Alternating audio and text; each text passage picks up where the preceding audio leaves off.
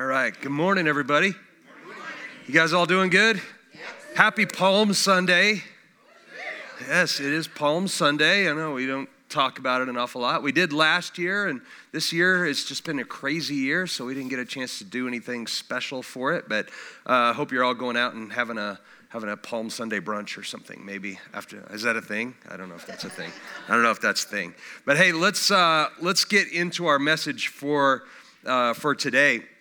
We're continuing in the book of Romans, and if it's been a while since you've been here or anything, I always want to make sure to kind of take a step back and catch everybody up. So we're working our way through the book of Romans. Again, we call it a book, but it's a letter that the Apostle Paul wrote to this church in Rome, just to make sure they're on the same page and they're all theologically going in the right direction. And it's a blessing for us because we get to look at this letter that he wrote to instruct them, to make sure that they're living their lives the right way, and really that as a result of what God has done in their lives, that their lives reflect that.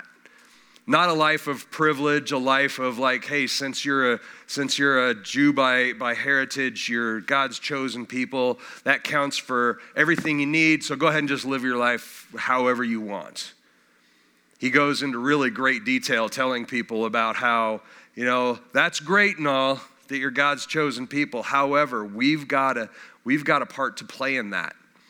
And a sovereign God has the right to actually revise his plan and go about accomplishing his will a different way if we're not going to participate. And how it really becomes then incumbent upon us to seek his heart, find out what he has for us, and then live our lives intentionally. Live our lives on purpose, I like to say. And that's our hashtag for the weekend, right? No, it's not. It's something different. It was going to be. Rewind. We'll edit that out of the sound later. Anyway, we want to live our lives on purpose. How many times do we go through our lives on autopilot, just doing what we do and not really thinking about it? Well, Romans is all about, the first 11 chapters really of Romans is all theology. It's all some pretty deep theology, and it's Paul explaining the reasons why God has the sovereign right to do the things that he does. And sometimes things don't make sense to us, but he is God, and he has the right to do those things. And really, if we don't understand, what we have to do is not understand necessarily the actions always, but understand his heart. We should really have a firm grasp on his heart. And that's what I try to do is relay the fact that he is a loving God. He is a loving father who wants the best for his children, so much so that he has made a way for everyone who is just simply willing to acknowledge who he is and receive Jesus into their heart, that they would be rescued from destruction. Because if you're heading down that path of life and you're not living your life intentionally and you don't know Jesus, you are absolutely headed for destruction. And he's made a way for us to all be rescued from that certain destruction. So now, as we start heading into last week, chapter 12, and then as we finish it out through 16, Paul is really going into some intentional, some practical ways that we can live our lives as an outpouring of this salvation that God has given us. This rescue from destruction, the fact that we acknowledge that we see and we acknowledge that we've been rescued from destruction should make us want to live our lives differently. This isn't about a list of rules. They've been given the rules. They've had the rules for years, and it really didn't change much in their behavior, right? They had several books, and they could recite them, and they'd been taught them over and over again. It really didn't change much in the way of behavior. And what we see here and what we find out in everything that Jesus ever taught was that it's so much more about your heart. The rules, the laws, yes, those need to be in place, but he really wants your heart. And when he's got your heart, your life is going to be lived on purpose. It's going to be lived like a life that matters. So that's where we are. This life, living on purpose, all the things that Paul has taught us, especially last week, this giant list of here's the things that you ought to be doing as an outpouring of this in your life, it seems virtually impossible, and it would be in our flesh. The only reason that it's even remotely possible that we can do it is because we have the renewed mind. We have the Holy Spirit in us that allows us then to renew our mind and work towards this sanctification, this holy purpose that God has always had for us. And it's only possible if we acknowledge, we receive, and we start practicing living our lives in this renewed mind, this place of renewal. And so it sounds pretty easy, but there's some pretty big obstacles to doing that. Some huge obstacles to it, and one of the biggest obstacles, I think, to living our lives as a fully renewed human being, especially with this renewed mind, this renewed way of thinking, is conformity. Fear, but conformity. And by what I mean by conformity is that we want to live our lives in such a way as that we don't ruffle any feathers. We want to be able to go to a party, hang out with some friends from high school, or go to whatever event that it is and just kind of blend in and not ruffle any feathers, just sort of conform. And you may, through the renewed mind, hear that you should share Jesus with somebody, you should stand up for something that you see as not right, you should engage in this way or do this sort of thing. But then we always look at that through this lens of, am I going to be cast out? Am I going to be made fun of? Am I going to be ostracized from this group somehow? And we have this thing called conformity that is a huge hindrance to our living truly in that renewed mind. So much so that if you remember back in chapter 12, when Paul is opening up chapter 12, pretty much after his initial greeting, he goes right into verse 2, and he says, "Do not be conformed to this world, but be transformed by the renewing of your mind so that you may prove what the will of God is, that which is good and acceptable and perfect." So that's how he opens chapter 12, and then of course he goes into all the ways that we ought to show that renewed mind, that we ought to be practicing it and living it, and he goes into that. And then he talks about, I talked about, in relation to that, having this compartmentalized life. And conformity sometimes looks like this. You have a compartment over here where you keep your church life, your spiritual life. This is where I read the Bible and I pray and I show, anybody who wants to see that, I'll show them that. And then we have our family life, which looks a little bit different, can be a little messy sometimes. And then we have our work life, a little compartment over here where we keep our work, and that's where we look probably the most together that we'll ever look, right? And then somewhere hidden amongst all these different compartments, we have a little compartment where we keep things we don't want people to see. Some of those behaviors that we know aren't right, those things that the Holy Spirit has shown you isn't right, and that can manifest in many different ways. For me, it manifests in this righteous pride. When I look at leadership, and this is how it ties into the message today, I look at the leadership of this country, leadership of our state, of any politician basically, and I want to judge them through what I think they should be doing. And if they don't act right, they don't think right, they don't respond right, they don't say the right things, do the right things, then I feel that I have this right to be angry and to be judgmental about them. Okay, but I keep that in this little compartment, and I only pull it out and I show it to Gabe every morning when I'm watching the news. So she's the only one that knows. And then times like this where I admit that I have that. But you know what the problem with that is? The problem with these compartments, sometimes we lead ourselves to believe that they're not harmful, but they are harmful. Because not only do we hide those behaviors, whatever it is in those compartments, but the enemy hides in those compartments. The devil hides in those compartments. And that's why it's a battle, because you can't keep him in there. You think you can, but he'll pop out and he'll rear his head into all kinds of different situations. And it is a battle to try and keep him down. And you can't do it. You're not going to be able to do it for any length of time. He will pop out at the most inopportune times, and then you'll manifest in some kind of behavior. You're like, where did that come from? It came from this little devil that you're allowing to hide in this box with your other things, in this compartment. And you don't get to choose when he comes out. And it's a battle. Constant battle to keep him under control, which is why it's so important to eliminate those compartments. Live our life truly as renewed, with a renewed mind, open before God and before everybody else with nothing to hide, including our attitudes. Because we think it's really easy to hide our attitudes, but it's not. It's not. So when we go through Paul's very last instruction, chapter 12, the very last thing that he tells us, verse 21, he says, just in case you're wondering if all this list is really about a battle or what it's about, the very last thing he says, do not be overcome by evil, but overcome evil with good.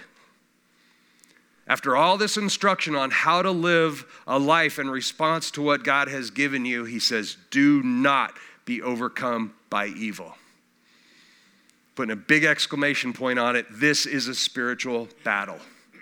And we fight it all the time. Evil often gains a foothold and sometimes wins these battles. We know evil doesn't ultimately win the war, but he wins an awful lot of battles. And sometimes he wins these battles because we're afraid of confrontation. We can see, we have the renewed mind. We have the mind of Christ. If you're a believer in Jesus Christ, you have the Holy Spirit, which will testify to you what is good and pleasing and perfect, and you know right from wrong, and you have no excuse to not know right from wrong. But what the problem is that we see wrong and we don't want to confront it. How many times have we seen stories where people see horrible things happening on the streets, some crime, and they don't want to get involved? I don't think that this is a whole bunch of people who say, not my business, they probably deserve it, let it happen. I don't think there are many people that think that. I think there are people who say, I should get involved, I should do something, and then equally as loud, there's a devil in their head saying, don't, just stand back. Who knows? You might get yourself in trouble. You might get yourself hurt. They might just turn on you if you try to help. You don't know what the story is. You don't even know who's at fault and who you should help and who you shouldn't, and all the, like so much noise that you're paralyzed. And you just sit and you watch something horrible happen right in front of you without engaging at all. This is how the devil works in our lives. We don't want to have confrontations. It's human nature. We don't want to have confrontations. There's a quote I found, which I've always loved this quote. It's by a guy named Edmund Burke, attributed to a lot of people, but that's the first one who kind of put everything together. And it says, the only thing necessary for the triumph of evil is that good men do nothing. Heck yeah, that's marching orders for me. That's something I can get behind.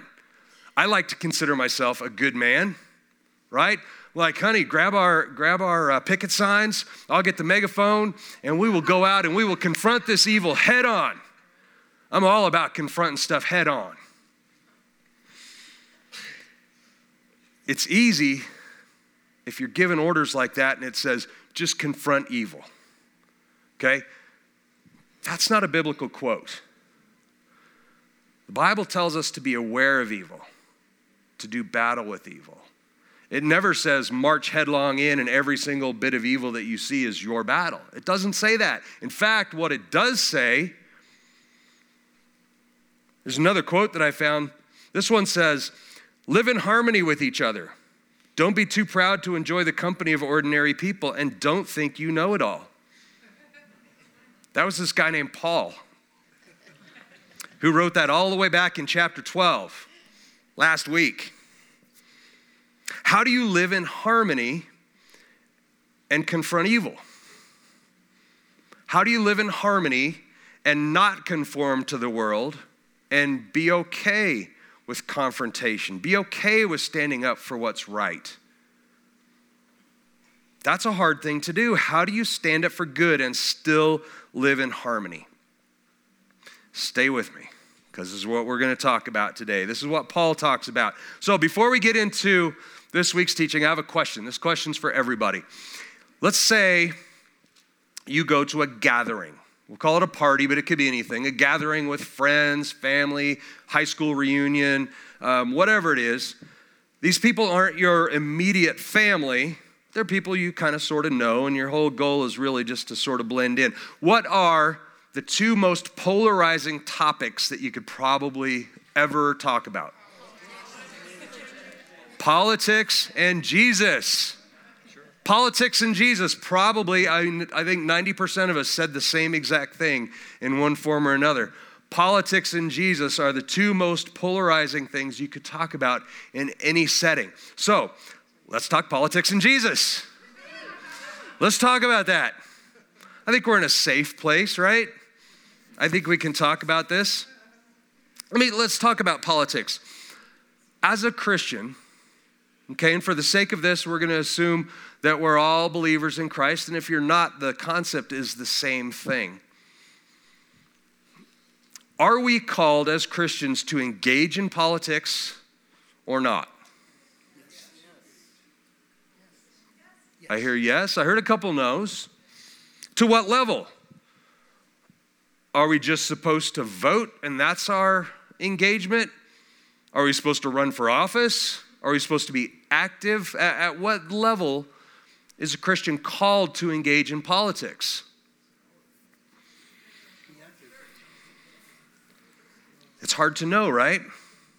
So let me ask you this question. In politics in general, referring to politicians, the human beings specifically, are they evil?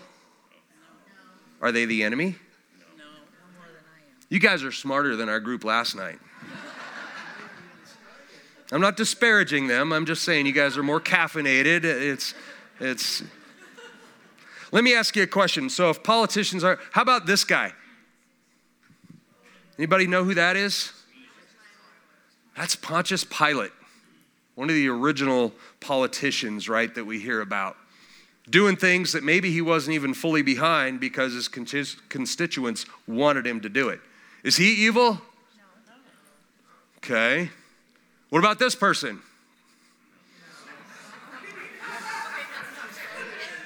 Okay. Everyone's got an opinion, right? What about this next person? All right. All right, how about one more?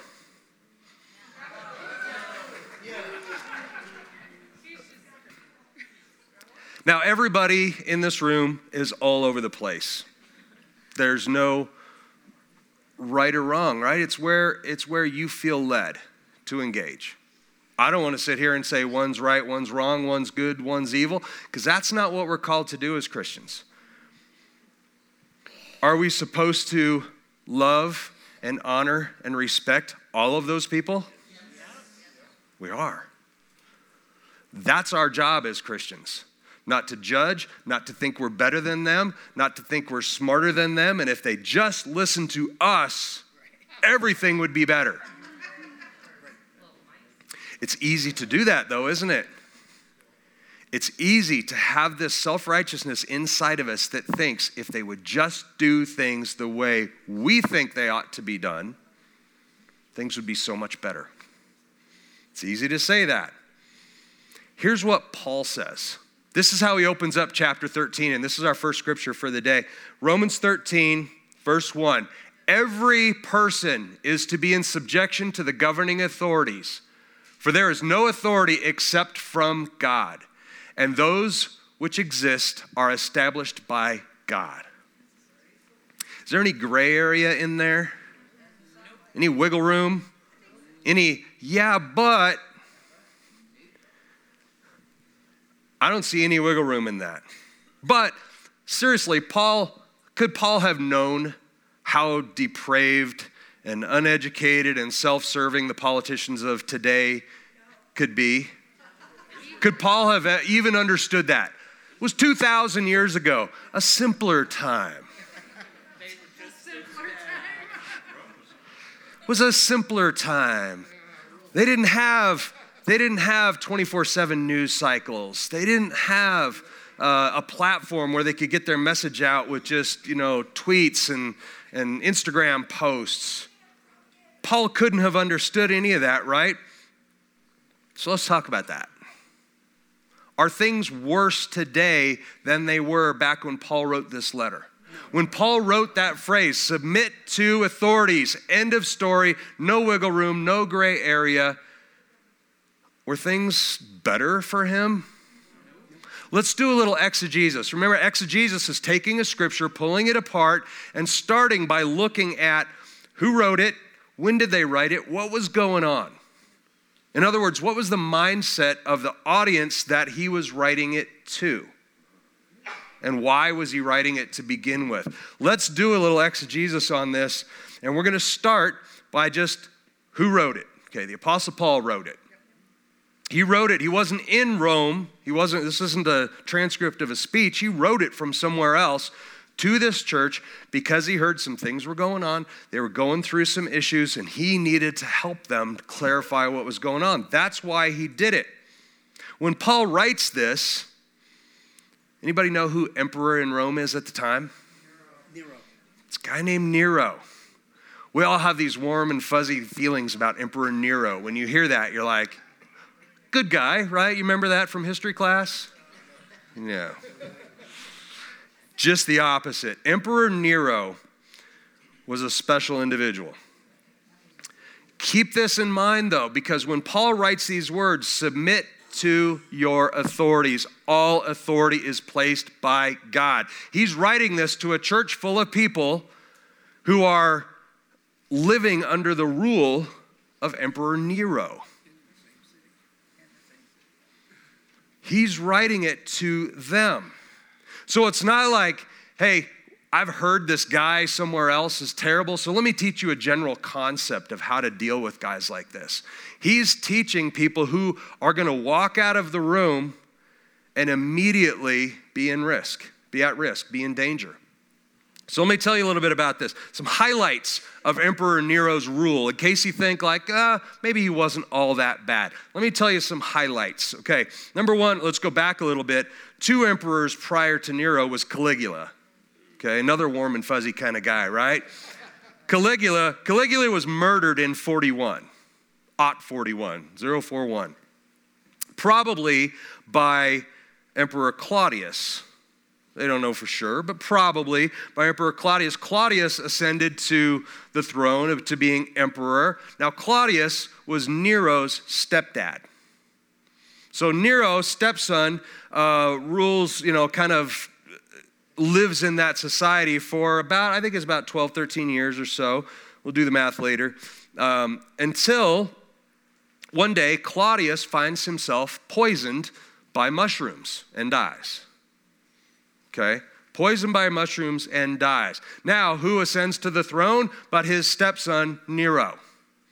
Nero is now emperor. His very first act as emperor is to say, you know what, we're spending too much money on the people. We need to keep more of this in-house, in the Roman government. So what I'm going to do, my very first act, is I'm going to remint all of the coins of the entire realm. I'm going to bring them all in. I'm going to cut them in thirds, and I'm going to remint them. So same value, or the same denomination, but it's only a third of the size. And his idea was, well, we'll just keep that in Rome, and the people can trade with it just the same. But he tips his hand when he has them stamped. They always put their image on their coins, right? That's one thing emperors all did that. Well, his image was him and his mom. Him and his mom together. Which, of course, then lends rise to this rumor that he was having an affair or sleeping with his mother. Which legend says it's true. And that's why he poisoned his dad. Okay, so this is how he gets there to begin with. He poisons his dad so that he can be with his mom, immediately reprints coins with the two of them on together. Very shortly later, though, he murders his mother, and he murders his first wife, and he also then murders his second wife, openly, in front of everybody, and he says they were plotting against him. Okay, so if that many people are plotting against you, it's probably you. Just a little PSA for y'all there. But so one of his dreams was to build what's called a golden palace. He wanted his glory to be manifest in all of Rome. So if you visited Rome, remember Rome was the most important city in the world at this time, over 1 million in population, kind of a cultural center. Rome was it, right? And so he wanted, right in the smack geographical center of Rome, he wanted to have a giant monument to him that he called the Golden Palace. This was his dream. And so to get this golden palace, he had to collect all the gold because he literally wanted to build this palace out of as much gold as he could possibly use to build this monument to himself. The problem is, smack dab in the geographical center of Rome was this structure called Circus Maximus.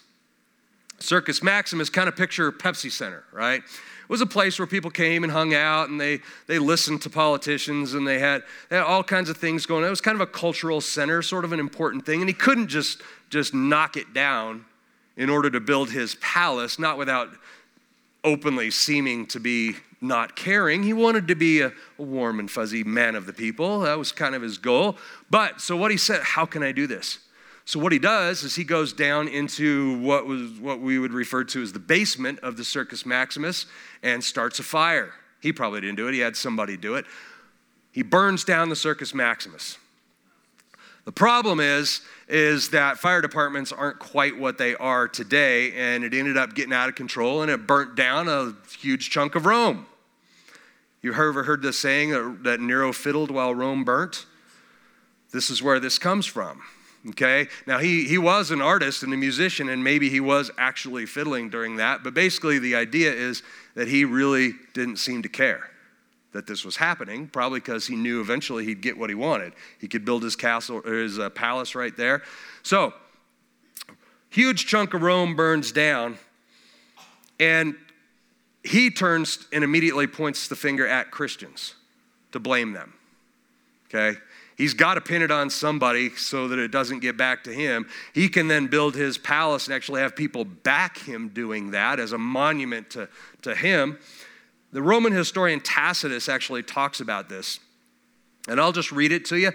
Last night I filled in the blanks of some detail on this. I'm not going to do that because Gabe was like, wisely. Gabe's like, it's a little too graphic. But I want you just to listen to how Tacitus documents what Nero did. Nero fastened the guilt and inflicted the most exquisite tortures on a class hated for their abominations, called Christians by the populace. Mockery of every sort was added to their deaths.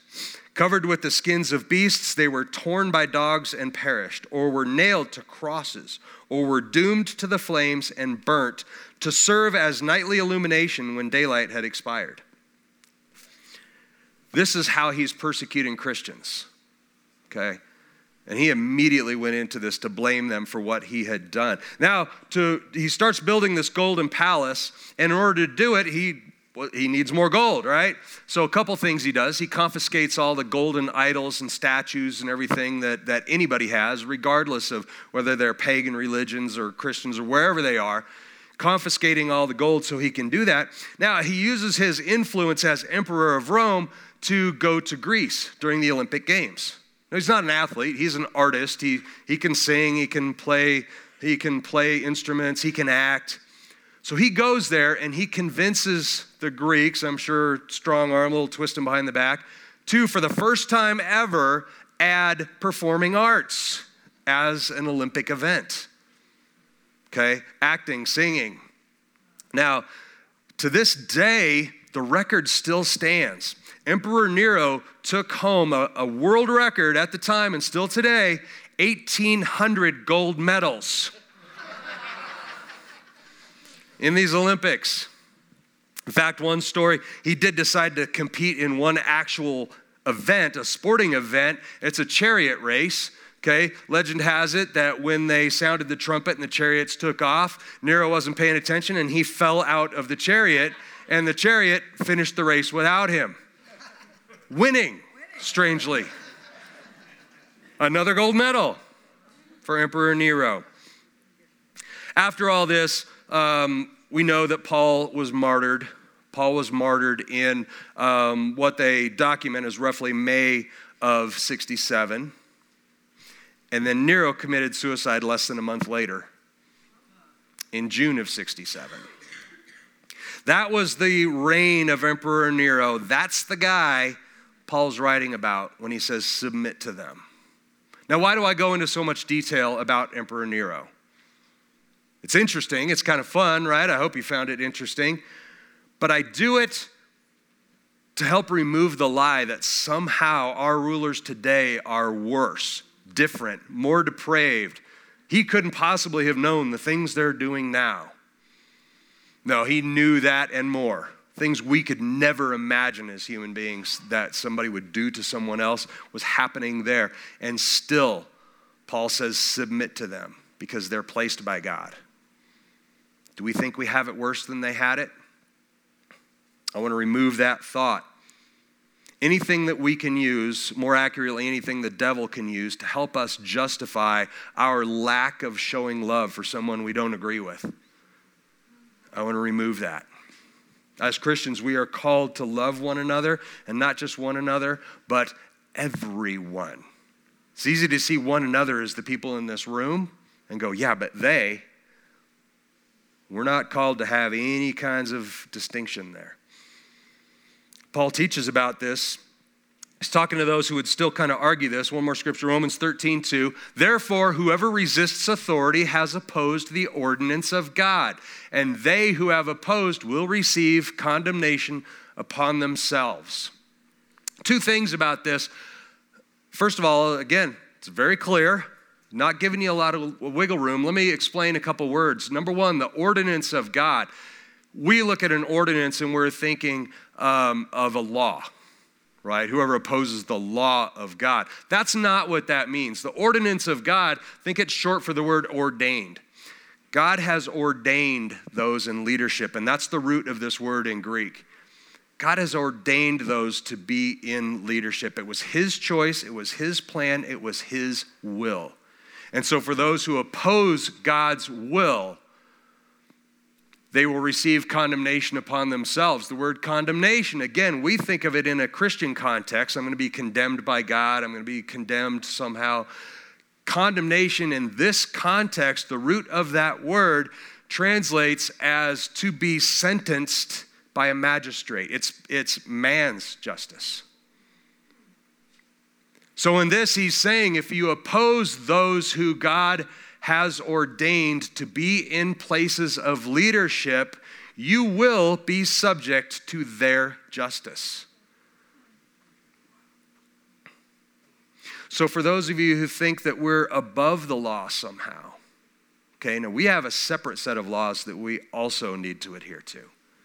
But we're not called to set aside or belittle or somehow be outside of man's law. We are called to submit to man's law.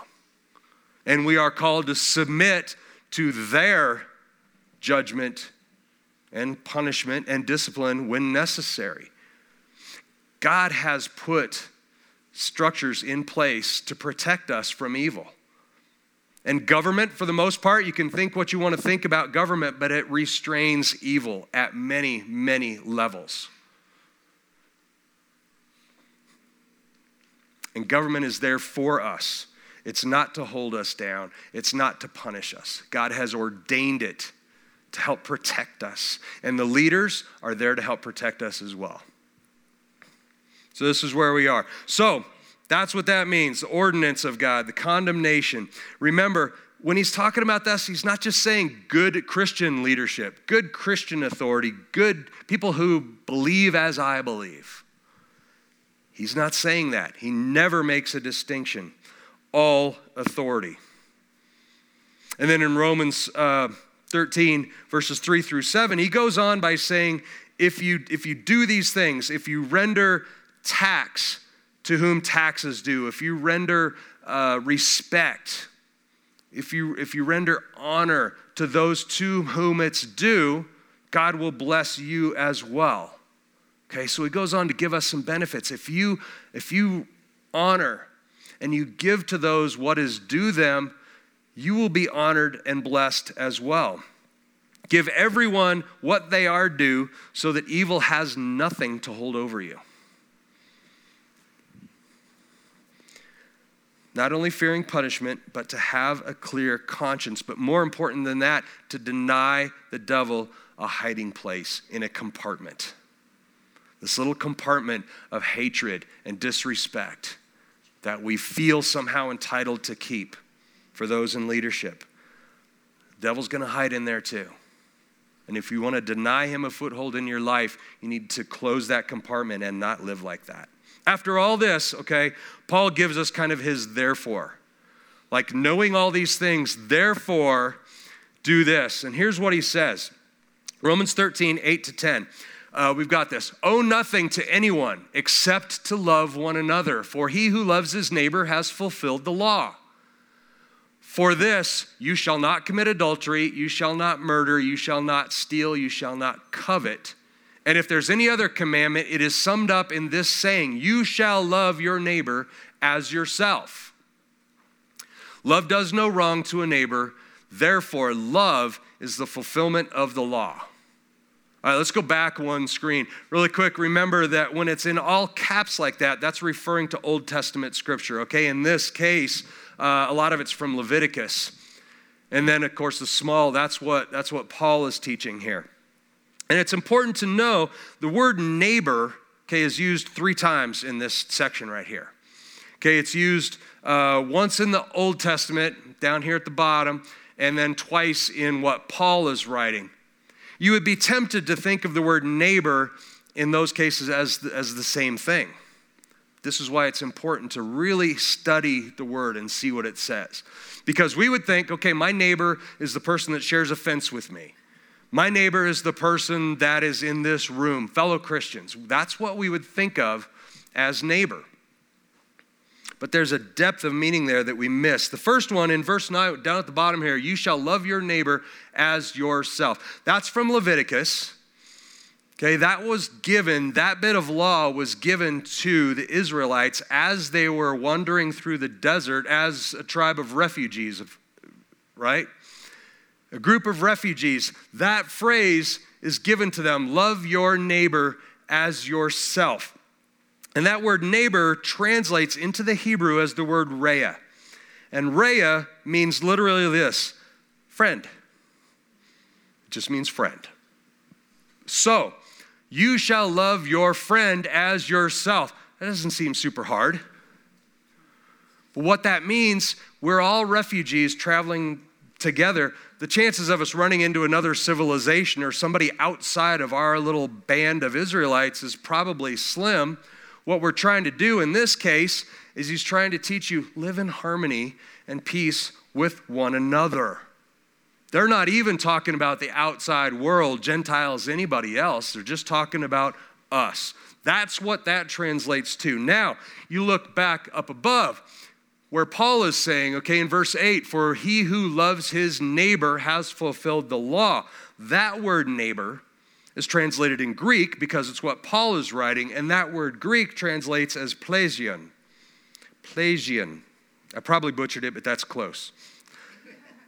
And that word translates at this. It means literally this. Any other man, irrespective of race or religion, with whom we live or whom we chance to meet. So in the first case, he's just saying, just live in harmony with those around you. Paul is teaching, just like Jesus teaches us, that it's more important than the letter of the law is the heart behind the law. And the heart is get along, love everyone you meet. Everyone. Not whether they're believers, not whether they're the same race as you, the same economic status as you, they look like you. Love everyone you meet. Jesus says that same idea here in a different word translated in Luke 10 when he's talking about the parable of the Good Samaritan. Okay, it's the same translation, and that's how we know that Jesus teaches this same concept. It doesn't matter who they are. They're another human being. They are God's children. They are God's creation. Therefore, your job is to love them, not to judge them. Okay, so that gets the whole word neighbor is not the loophole that we're looking for. If we're looking to maintain our little compartment of judgment, it's certainly not neighbor. Maybe it's the word love. Maybe love will give us some clue. Love one another. Okay, what does love mean? Let's look at love. In verse 8, love, we see that word translated in Hebrew and Greek translates many different ways. In this case, it's agapeo. Okay, you've heard of agape love. This is agapeo, just a different tense. And it means to love, to wish well to, but most importantly this, to take delight in the pleasure of. So it literally means you are delighted in the pleasure and the well-being of someone else. That's what that means. You love someone so much that you're literally delighted that they're having a good day, that they're having a good time, that their well-being is taken care of. So where else, if we're looking at other scriptures where that same tense, that same version of the word love is used, I found it, I had to Google it. It's really kind of an obscure scripture. It's in the book of John, chapter 3, verse 16. And it says, "For God so loved the world that he gave his only begotten Son, that whoever believes in him shall not perish but have eternal life." That word love translates exactly the same way as it does in that scripture. God delighted in the pleasure and the well-being of you so much that he gave his one and only Son for you. We should have that level of love for everyone we meet. Everyone we meet. That's hard to do. The unconditional pleasure and the blessing of others that caused God to give his only Son for you is what we are literally commanded to show to one another. Big one another. Anyone you come across. There's no more time to indulge in being prideful and having compartments and saying, I'll just keep that down there because it makes me feel good and self-righteous when I can pull out this judgment and point fingers and say, they shouldn't do that. They shouldn't. What are they thinking? There's no more time. We need to live our lives on purpose, like it matters. And living your life full of righteous anger and hatred and judgment is not living your life like you have been rescued from destruction. Paul goes on to explain how urgent this is. Romans 13, 11, 12. "Do this, knowing the time, that it is already the hour for you to awaken from sleep. For now salvation is nearer to us than when we believed. The night is almost gone and the day is near. Therefore, let us lay aside the deeds of darkness and put on the armor of light." The armor of light. What is the armor of light? Truth, grace, love. That's our armor. And that's all the armor we need. Lay aside the deeds of darkness. In other words, don't partner with what the devil wants you to do. The devil wants you to keep those compartments. He's more than happy to help you find things to stuff in those compartments. But he's going to be in there too. So our response to something like this, do we avoid politics altogether? No. Do we engage in politics? And if so, to what level? How do we know? How do we know where this line is? We have, thankfully, if you are a believer in Jesus Christ, you have the Holy Spirit. And that Holy Spirit will answer that question for you. Because not everybody in this room is called to engage in politics, but some are.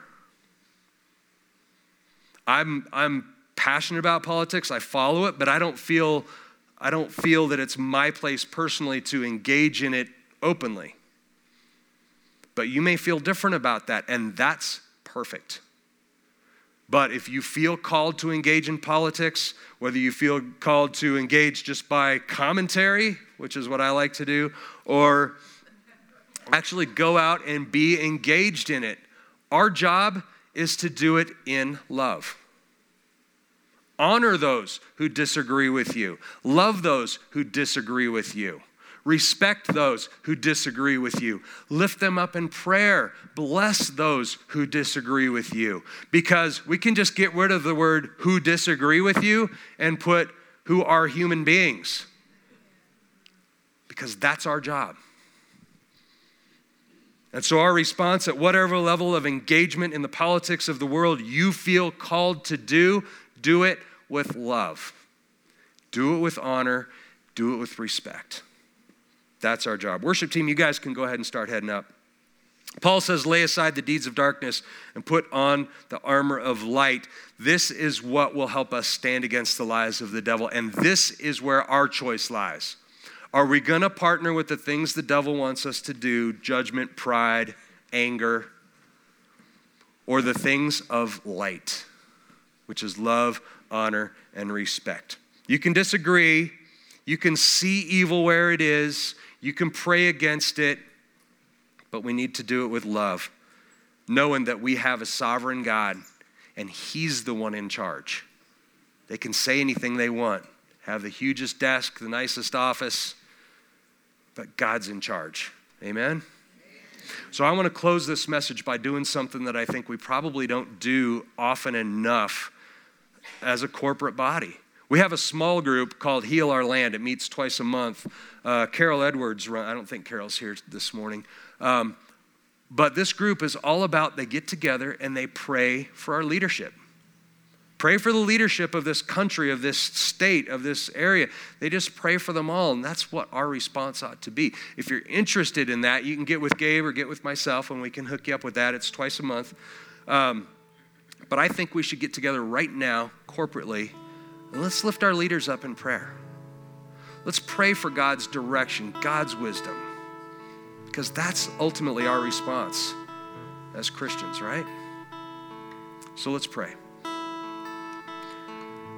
Father God, we thank you that you are sovereign. You are the creator of heavens and earth. You are the creator of our very being, everything that ever was, everything that will be. And God, you have placed leadership to protect us. And so, Father, first of all, we repent of ever living in judgment over any of those people, thinking that we know better than your sovereign appointment. We repent of taking that upon ourselves. And of any hatred, of any dishonor, of any anger, of anything that we have placed on those in leadership that you have ordained, Father, we repent of that. And Lord, we lift them up, all of the leaders, all over this country, all over this world, no matter where they are. God, you have placed them. And so we lift them up. We lift them up in prayer, and we ask that your blessing, your wisdom, your guidance, and your hand of protection be upon them. We ask for your protection for their families, for blessings, for happiness in their households. When they go home at the end of the day, whether we've agreed with their decisions or not, when they go home at the end of the day, let it be a place of sanctuary and comfort and safety. Blessings for their children. Blessings for generations of children. But Lord, we just pray more than ever that your hand would be upon them to guide them. That your wisdom would find root in their minds and in their hearts. And they wouldn't do things based on the fact that they want votes, but they would follow your leading. Whether they know you or not, we know that you can guide and you can lead and you can influence. And Father, that's what we pray for. That your voice, whether they recognize it or not, is going to be the one they hear. And that your leading is going to be the one that they follow. Lord, cleanse our hearts of anything that doesn't belong there. Help us to eliminate and crush these compartments that we have put, that we've hidden things in. Help us to get rid of anything that is not from your heart, and that goes for actions as well as our thoughts. Let our hearts line up with yours, and help us to love everyone. We pray this in Jesus' name. Amen. So as we go into communion, I think most of you know how communion goes, but at the crosses, we've got juice and bread and gluten-free crackers. You can just dip it in and serve yourself. Gabe and I will be up here. We have wine and bread and the crackers, and we would love to serve you. Let's do it, though. This is Palm Sunday. Next weekend is Easter, where we're celebrating the resurrection of Jesus Christ. And that resurrection, and I'll talk more about it in the message next weekend, but it accomplished so much for us. It accomplished, among other things, the Holy Spirit in us, by which we are not just blown about at completely defenseless against the things that come at us. We have victory in Jesus Christ through what he did for us. And let's celebrate that as we take communion today. Amen. Thank you, church.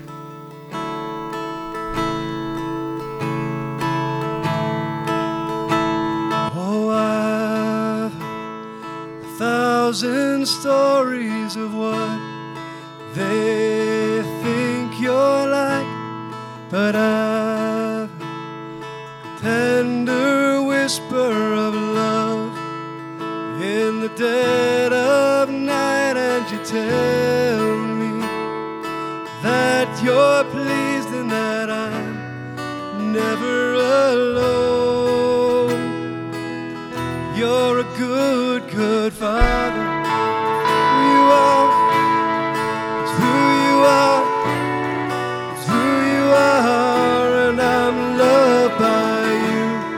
It's who I am, it's who I am, it's who I am.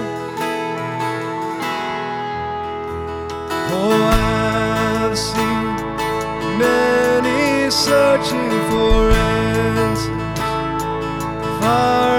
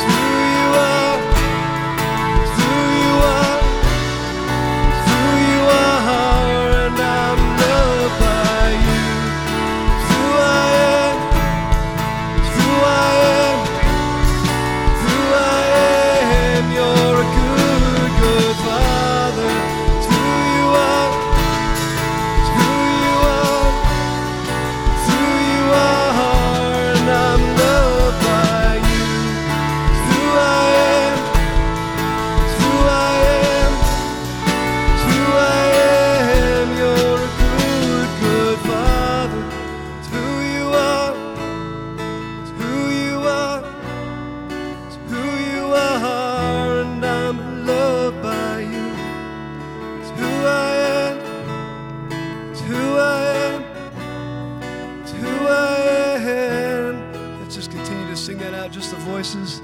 Declare this from your heart. You're a good, good Father. It's who you are. It's who you are. And I'm loved by you. It's who I am. It's who I am. It's who I am. Yes, Lord. You are a good Father, Lord. Thank you, Jesus.